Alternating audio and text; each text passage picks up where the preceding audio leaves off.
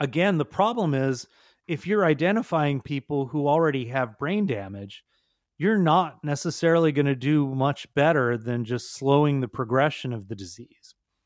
But if you can get people who are early enough on, you can stop the progression before people even have memory problems.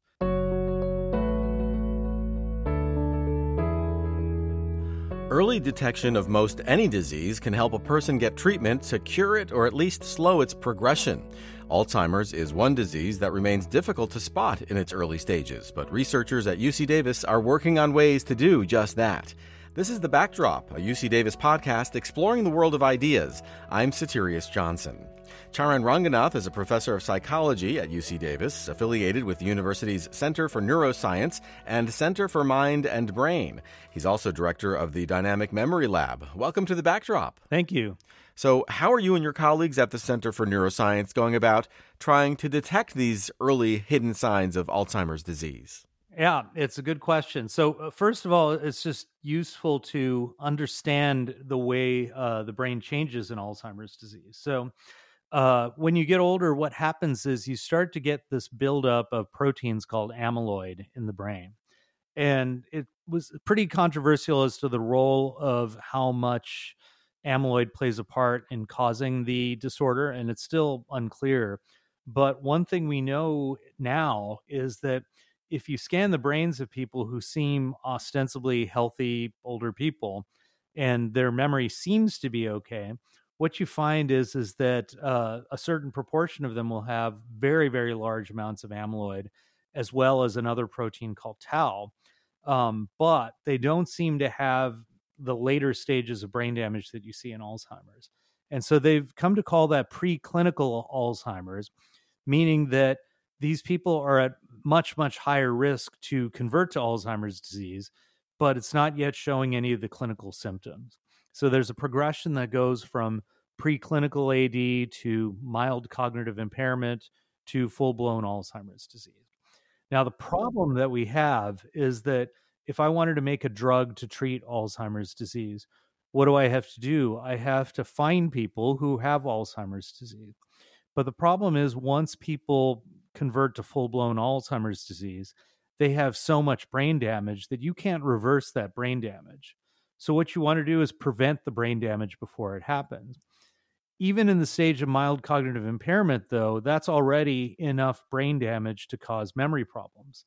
So what you want is you want to intervene in a person who's at risk, but does not have enough brain damage to actually cause significant memory problems. And so what we need to do is come up with non-invasive ways, because it's just not cost effective to do the kinds of brain imaging measures that would detect amyloid and tau protein in, say, every person over the age of 50. So if we could come up with tests that are better than what the typical neurologist might use in the clinic, that would allow us to identify the people who are at risk and the people who could benefit most from the drugs that could prevent the progression of Alzheimer's disease. So that's why we're doing this. I know you didn't ask that, but I was going to get there, but you set it all up for us, which is great. So people who have this amyloid and tau protein, some of them don't present with Alzheimer's disease symptoms necessarily, which has caused, I think, some researchers to wonder whether there's another factor involved, or is it just that they just haven't progressed far enough into the disease to show any kind of symptoms or decline?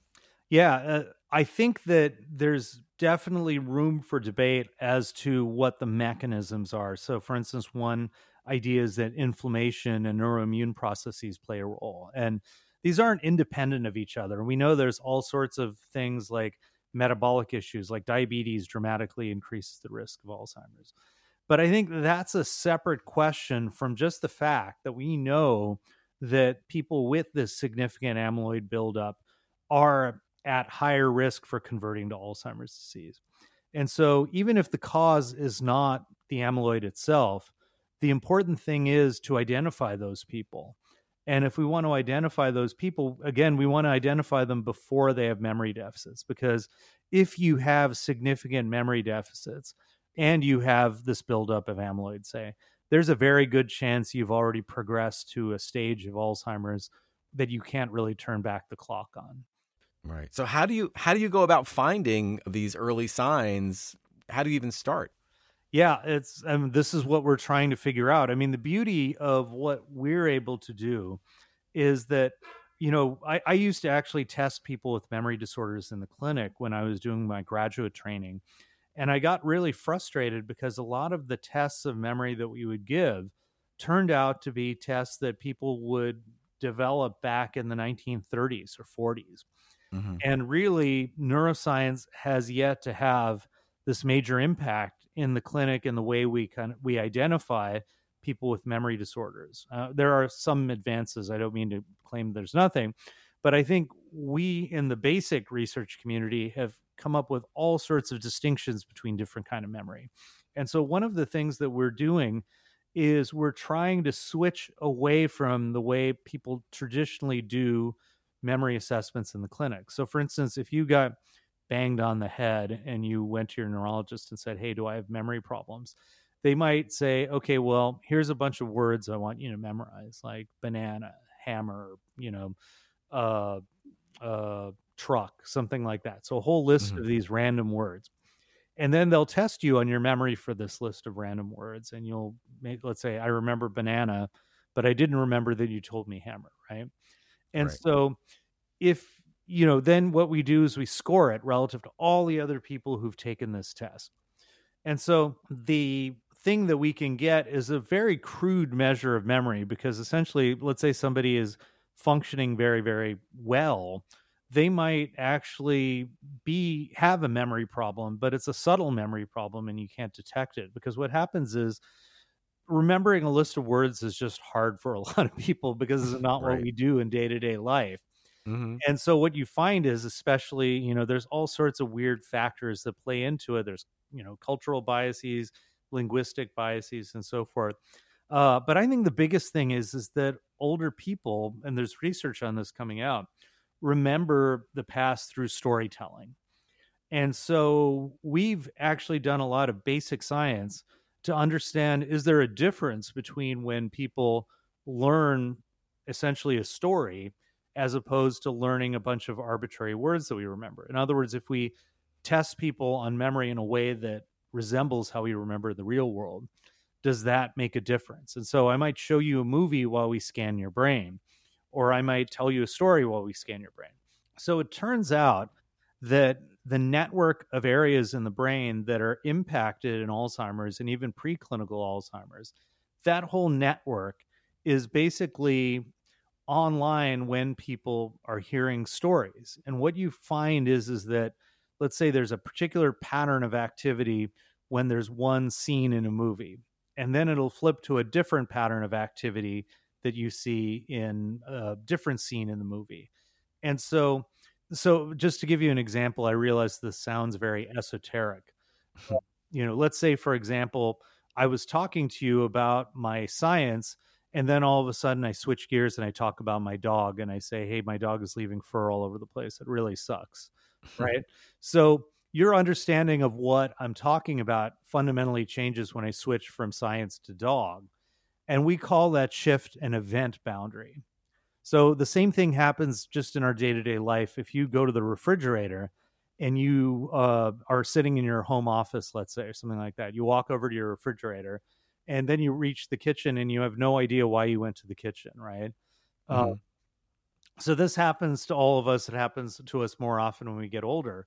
And the reason is that when you cross over to a different room, your mental state changes because now you're in a new room. And so that would also be an event boundary, right?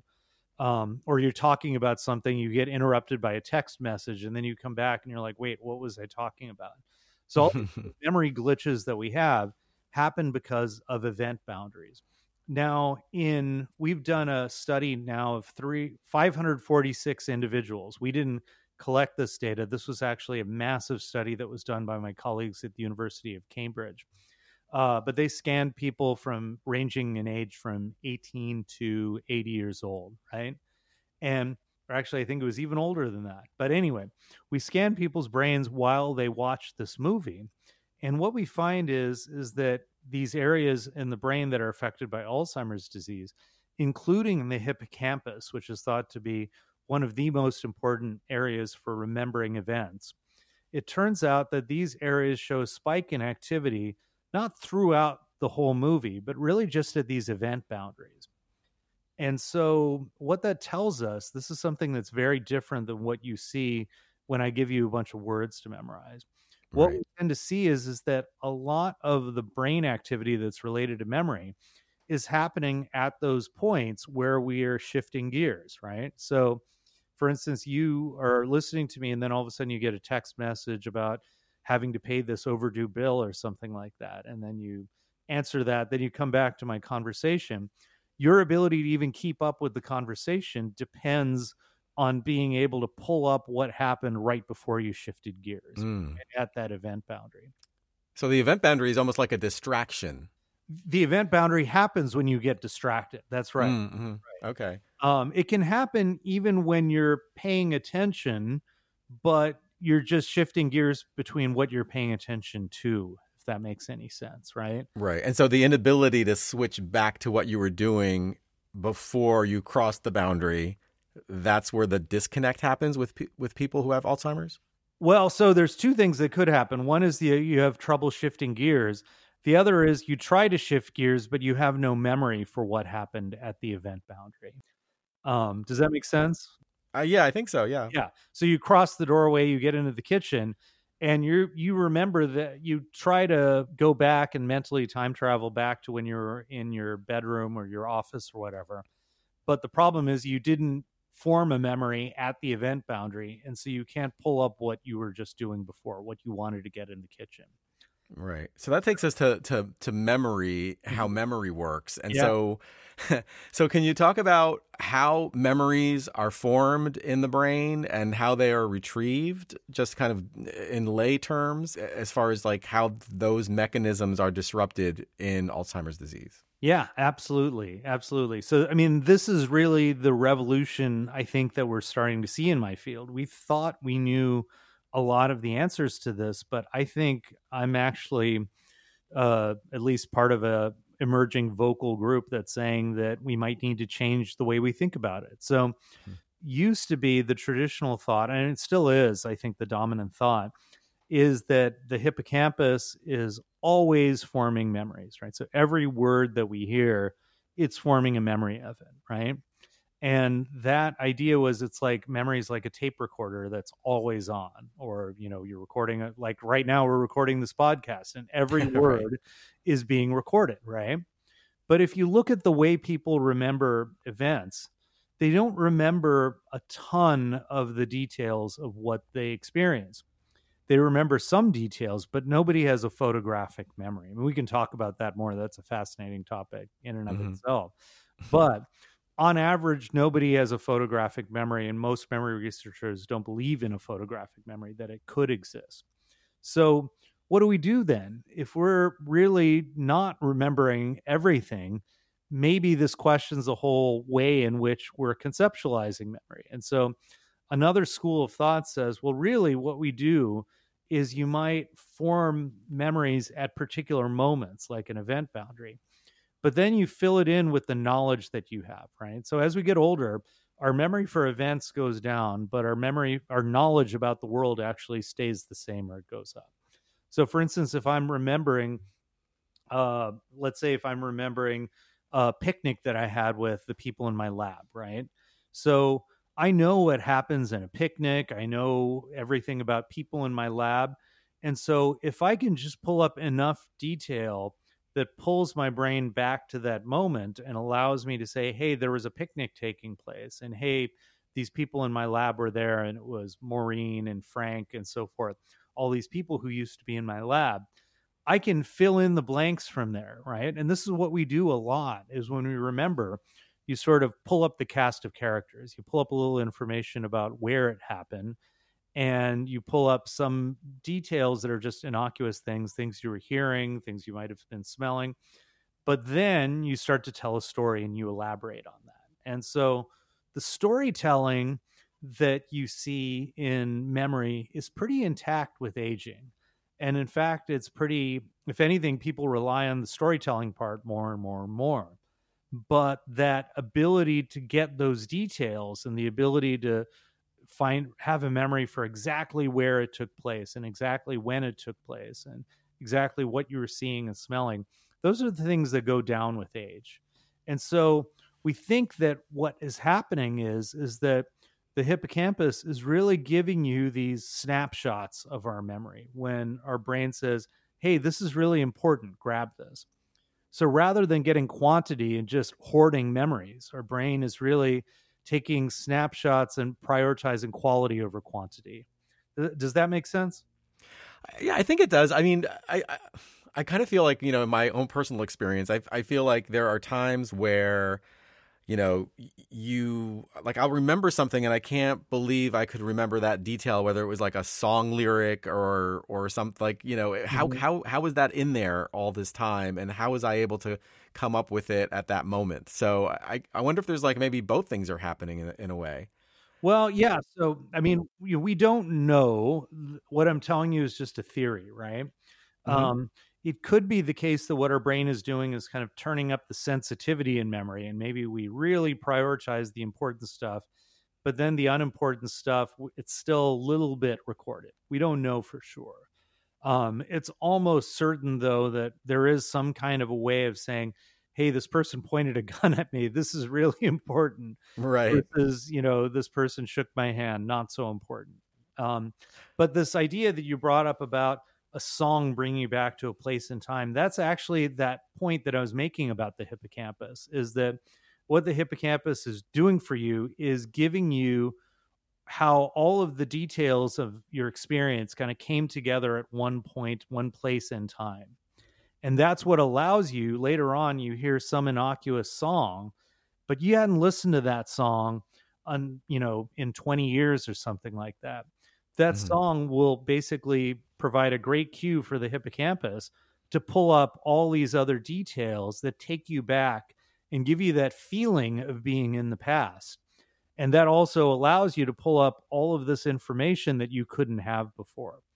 But it turns out if you do a computer model of memory, you can get a lot of that information just by recording memory at particular points like event boundaries. So the ability to go back in time could be a memory that actually isn't being recorded by the hippocampus for very long.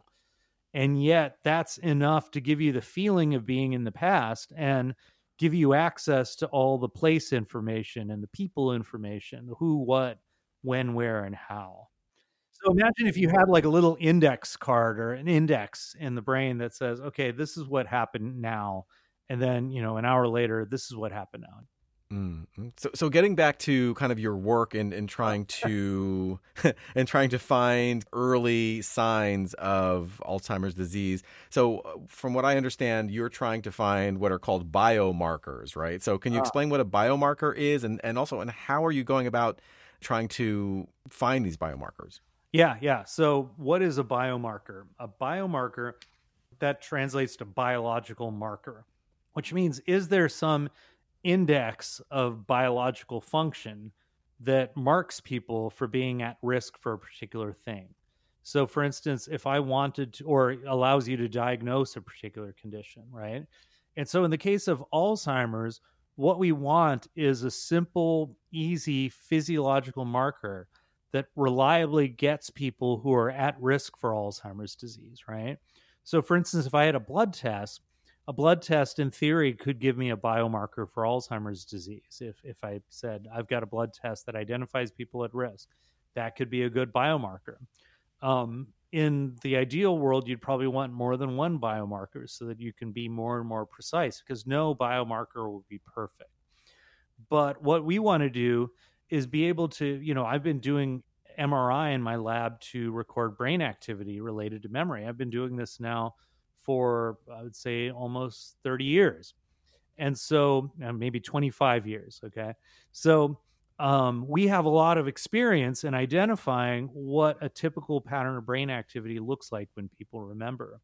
And so we can actually use that knowledge to say, hey, maybe if we scan people's brains, while they're trying to learn or remember something, maybe we can identify those markers. And the key thing that we're trying out is to say, well, what if we give people natural stuff that they naturally remember, and we look at what the hippocampus is doing at these event boundaries. And so we have a computer model that tells us how the hippocampus might be supporting learning. And it involves the newest model we have is really cool because it captures the ground zero first point of atrophy in Alzheimer's, which is this little population of cells in the entorhinal cortex, which is a big part of the system that the hippocampus is working in. So we got a model that tells us essentially how do all these cell assemblies come together in the entorhinal cortex and hippocampus to help us form memory. And we can make predictions about what the brain activity should look like at these event boundaries. And when we've looked in this very, very large scale study that my postdoc Zach Rea did, he's now a professor at Washington University, St. Louis. And Zach did an analysis of this big, big data set and found that hippocampal activity spiked at the event boundaries, but people who are older showed less of a spike than people who are younger. Okay. So if you just look at these event boundaries, there might be in a 5-minute movie, there might be 10 of these event boundaries or 20 of these event boundaries. So not a lot of them, but it turns out that at these boundaries, you see these reliable spikes in hippocampal activity. We've seen this in study after study. But what's really cool is they go out of the scanner and they're asked to memorize a story, kind of like, again, what we would do in the real world. And what we found is even irrespective of age, the more people activated the hippocampus during a movie while these event boundaries were happening, the more they were able to remember from these stories on a completely different test that had nothing to do with what they did in the scanner. So what that tells us is the hippocampal activity at these event boundaries is a biomarker for individuals' ability to remember things out in the real world, or we think it is, right? Mm-hmm. So if we have the sensitive marker that is explaining actually quite a chunk of variability in how people might remember in the real world, now we have something that we can say, maybe this is more sensitive because the brain activity might even index risk for memory problems even before it's really obviously apparent to anyone in the real world. And that's what we're going after now, is to see, we're collaborating with a very, very large scale study that's going to be happening in Germany through this coalition of Alzheimer's research centers. And the idea there will be to get people who we know are at risk, as well as people who we think are low risk, track them over time and see if our measures of hippocampal activity at these event boundaries, which we've designed an experiment and given it to them, see if those little spikes in activity in the hippocampus at just these precise moments in time are going to be telling us who's at risk and who's at low risk for Alzheimer's disease. So it's not necessarily a blood test or anything like that. It's more like how their brains perform at these event boundaries. That's right. How much parts of their brain are just working, essentially. They're showing an increase in, technically it's an increase in metabolic activity, which means they're using more energy. But we think that's also related to lots of neurons kind of coming together and doing something and supporting learning. And that's what we're looking for, is that marker of when's the brain really coming in and popping in to support learning. And the reason we think that these event boundaries are so powerful is, like I said, if I give you a bunch of words to memorize, like justice and, clouds and things like that, it's the kind of arbitrary, weird stuff that you really have to use a lot of weird strategies to try to memorize all this stuff, right? Mm-hmm. Those strategies are separate from in the brain. The areas that help you use those strategies are separate from the areas of the brain that just encode memories. And so what we think is that if we give people a kind of a natural memory test that resembles how older people remember in the real world, you remove a lot of the stuff that is really unnatural, and you focus specifically on what is a healthy brain doing when people are trying to remember things in the real world. So how close do you think this is to actually being used in like a clinical setting? Um, we don't know. We still haven't actually validated that it is something that we can really identify people at risk with Alzheimer's disease. And, Hmm. doing a study like this is very expensive, time consuming, requires a lot of people, which is why right now we've been relying on collaborations with groups that have those resources. I mean, in an ideal world, we would be able to have the infrastructure to do something this big because if you really want to predict something in the real world, you want to have a diverse group of people who you're studying, and you want to be able to track that range of just what's the typical range of memory functioning in the real world.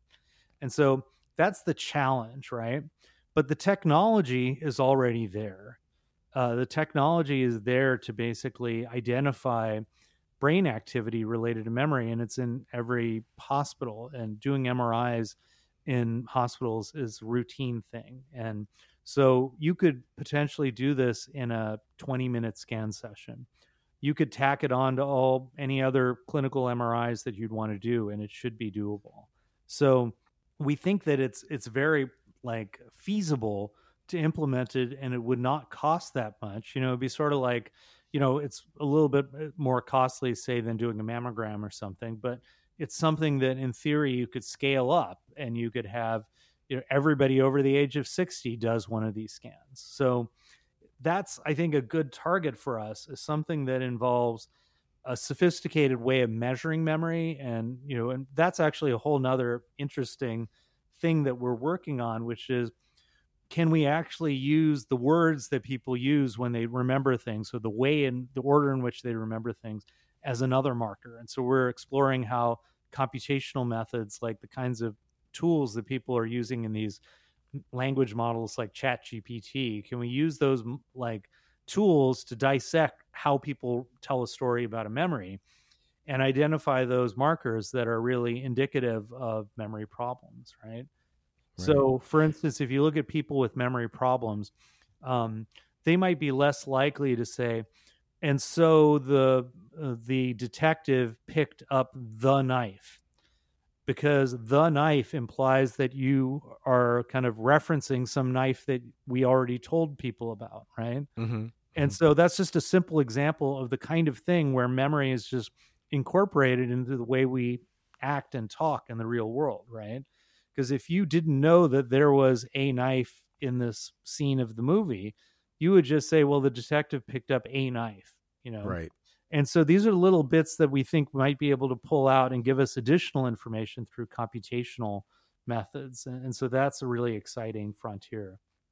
So I guess the ultimate goal of a lot of this work is to be able to, intervene when somebody is at risk. So right now there is no known cure Mm-hmm. for Alzheimer's disease. So what does a successful intervention look like right now if you are able to detect it early? Yeah. So one of the things that a lot of the this is again very controversial, but a lot of the drugs that are being used in Alzheimer's trials are these drugs that stop the accumulation of amyloid. And in particular, you want them to stop the accumulation of amyloid in the cells themselves.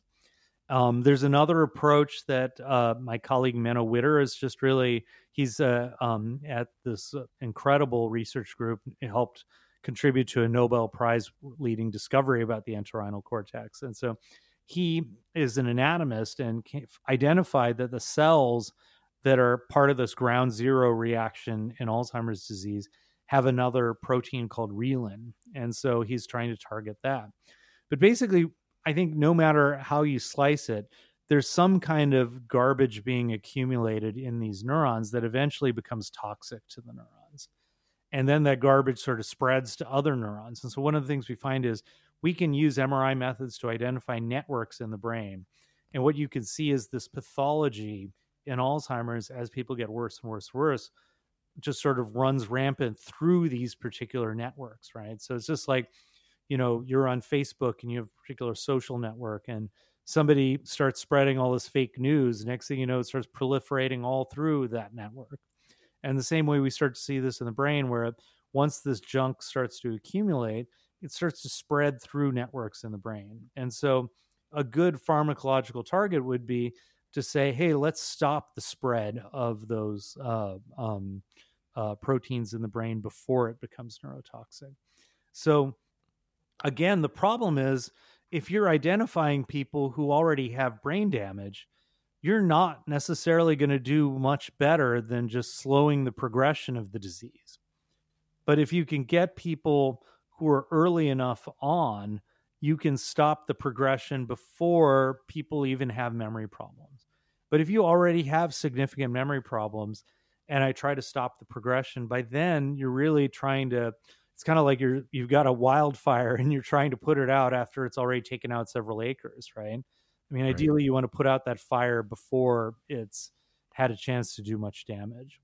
So that would be the idea, is you could use a drug intervention, for instance, but you don't want to give these drugs to everybody. You want to give these drugs to the people who need them, because there are often side effects that can, there's interactions with other health conditions. And so that's why you wouldn't necessarily want to give a drug to just everybody. So what's the next step in your research? So the next steps are kind of a multi-pronged approach. I mean, one is to really get at whether or not this event boundary activity can be tied to risk for Alzheimer's disease, and to really conclusively show it. We know already that it can be used as a biomarker for just the range of memory functioning in people. But the next step is then to see, can it be used as a indicator of risk for pathology? Another thing, though, that we want to do is build up really nice technical models to track what happens in single cells and relate those to how memory works in the real world. And what I mean by this is that a lot of the mechanistic work on memory, or the development of drugs, is being guided by work in mice, let's say, or in rats. And there you can get into single neurons and find out how all these neurons are working. But a mouse or a rat's not going to be tell you, oh yeah, last week I went to a picnic and they were giving these like Coors Lights and I wanted a real beer or something like that, right? That's not going to be the kind of thing that you can measure in a mouse or a rat. So what we want to be able to do is say, hey, here's what we know, or here's what we think is happening in the cells. How does that relate to something that we can scan in a brain in a person? Because we can't get to those cells in a living person, but we can scan a brain that has those cells in it and get what's happening in the hippocampus, or what's happening in a little slice of the entorhinal cortex. And so computer models are a really valuable tool to bridge the gap between what's happening in individual cells, or even individual cell assemblies, and these markers that we can get in the real world. And right. so, That's really cool. Yeah. And so we have a great guy who's going to be joining our team from Stanford. And he's been specializing, his name is Tyler Bonin, and he just won this UC presidential fellowship. So I'm really excited about that. And he's trying to bridge the gap between the world of artificial intelligence, like these kind of the models that are used in things like ChatGPT or in Stable Diffusion, all these things that are just getting a lot of attention right now in the press.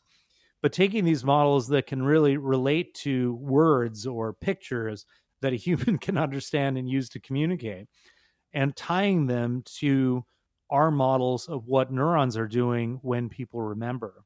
And so the hope will be is that we can actually get a computer simulation that says, hey, I'm going to feed it a bunch of words, or I'm going to feed it a movie, or I'm going to feed it a story, and simulate how that actually gets translated into something that the brain can later on reconstruct as a real memory.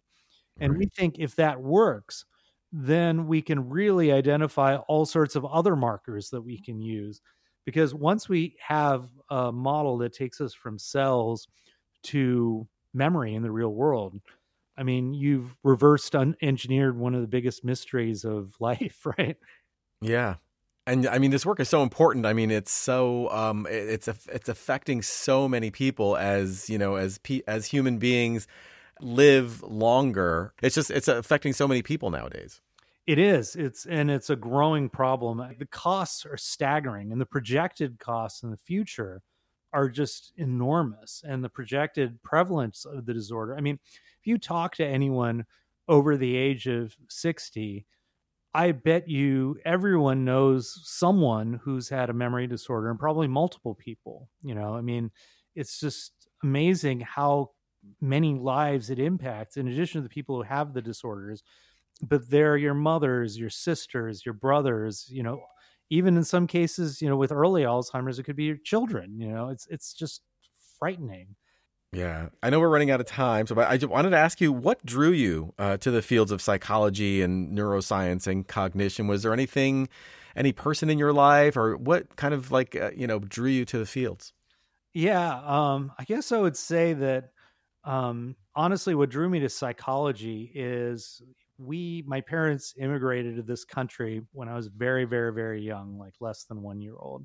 And, I grew up in a neighborhood that was, suffice it to say, not very friendly to people who didn't look like them. And Mm, so I was always I was always quite a bit of an outsider when I was growing up, feeling like nobody really understood me, or I didn't really mm, understand how other people worked. And so when I discovered psychology, it was fascinating because the way the brain actually works and the way people's minds work is very different than how we think it does work and how we think it should work. And so once I started to get into that, it really drew me into this idea that maybe we're all a little bit out of it and we all really don't understand the way each other are behaving. And, so that was really, for me, very valuable in thinking about, how I can relate to other people and how I can understand myself better. that's really interesting. And I mean, the work that you're doing is so great. I'm sure a lot of us are just waiting to find out what you discover in the near future. Well, thank you. Yeah, I can't wait either. So we just have to get the people and the resources, and things will happen. So stay tuned. I hope to be back not too long from now telling you about, giving you some feedback about how it's going. That's great. And thanks so much for coming on to The Backdrop. Thank you. Charan Ranganath is a professor of psychology at UC Davis, affiliated with the university's Center for Neuroscience and Center for Mind and Brain. He's also director of the Dynamic Memory Lab. You can find out more about his work on our website, ucdavis.edu/podcast. If you like this podcast, check out another UC Davis podcast, Unfold. Season 4 explores the most cutting-edge technologies and treatments that help advance the health of both people and animals. Join public radio veterans and Unfold hosts Amy Quinton and Marianne Russ Sharp as they unfold stories about the people and animals affected the most by this research. I'm Satirius Johnson, and this is The Backdrop, a UC Davis podcast exploring the world of ideas.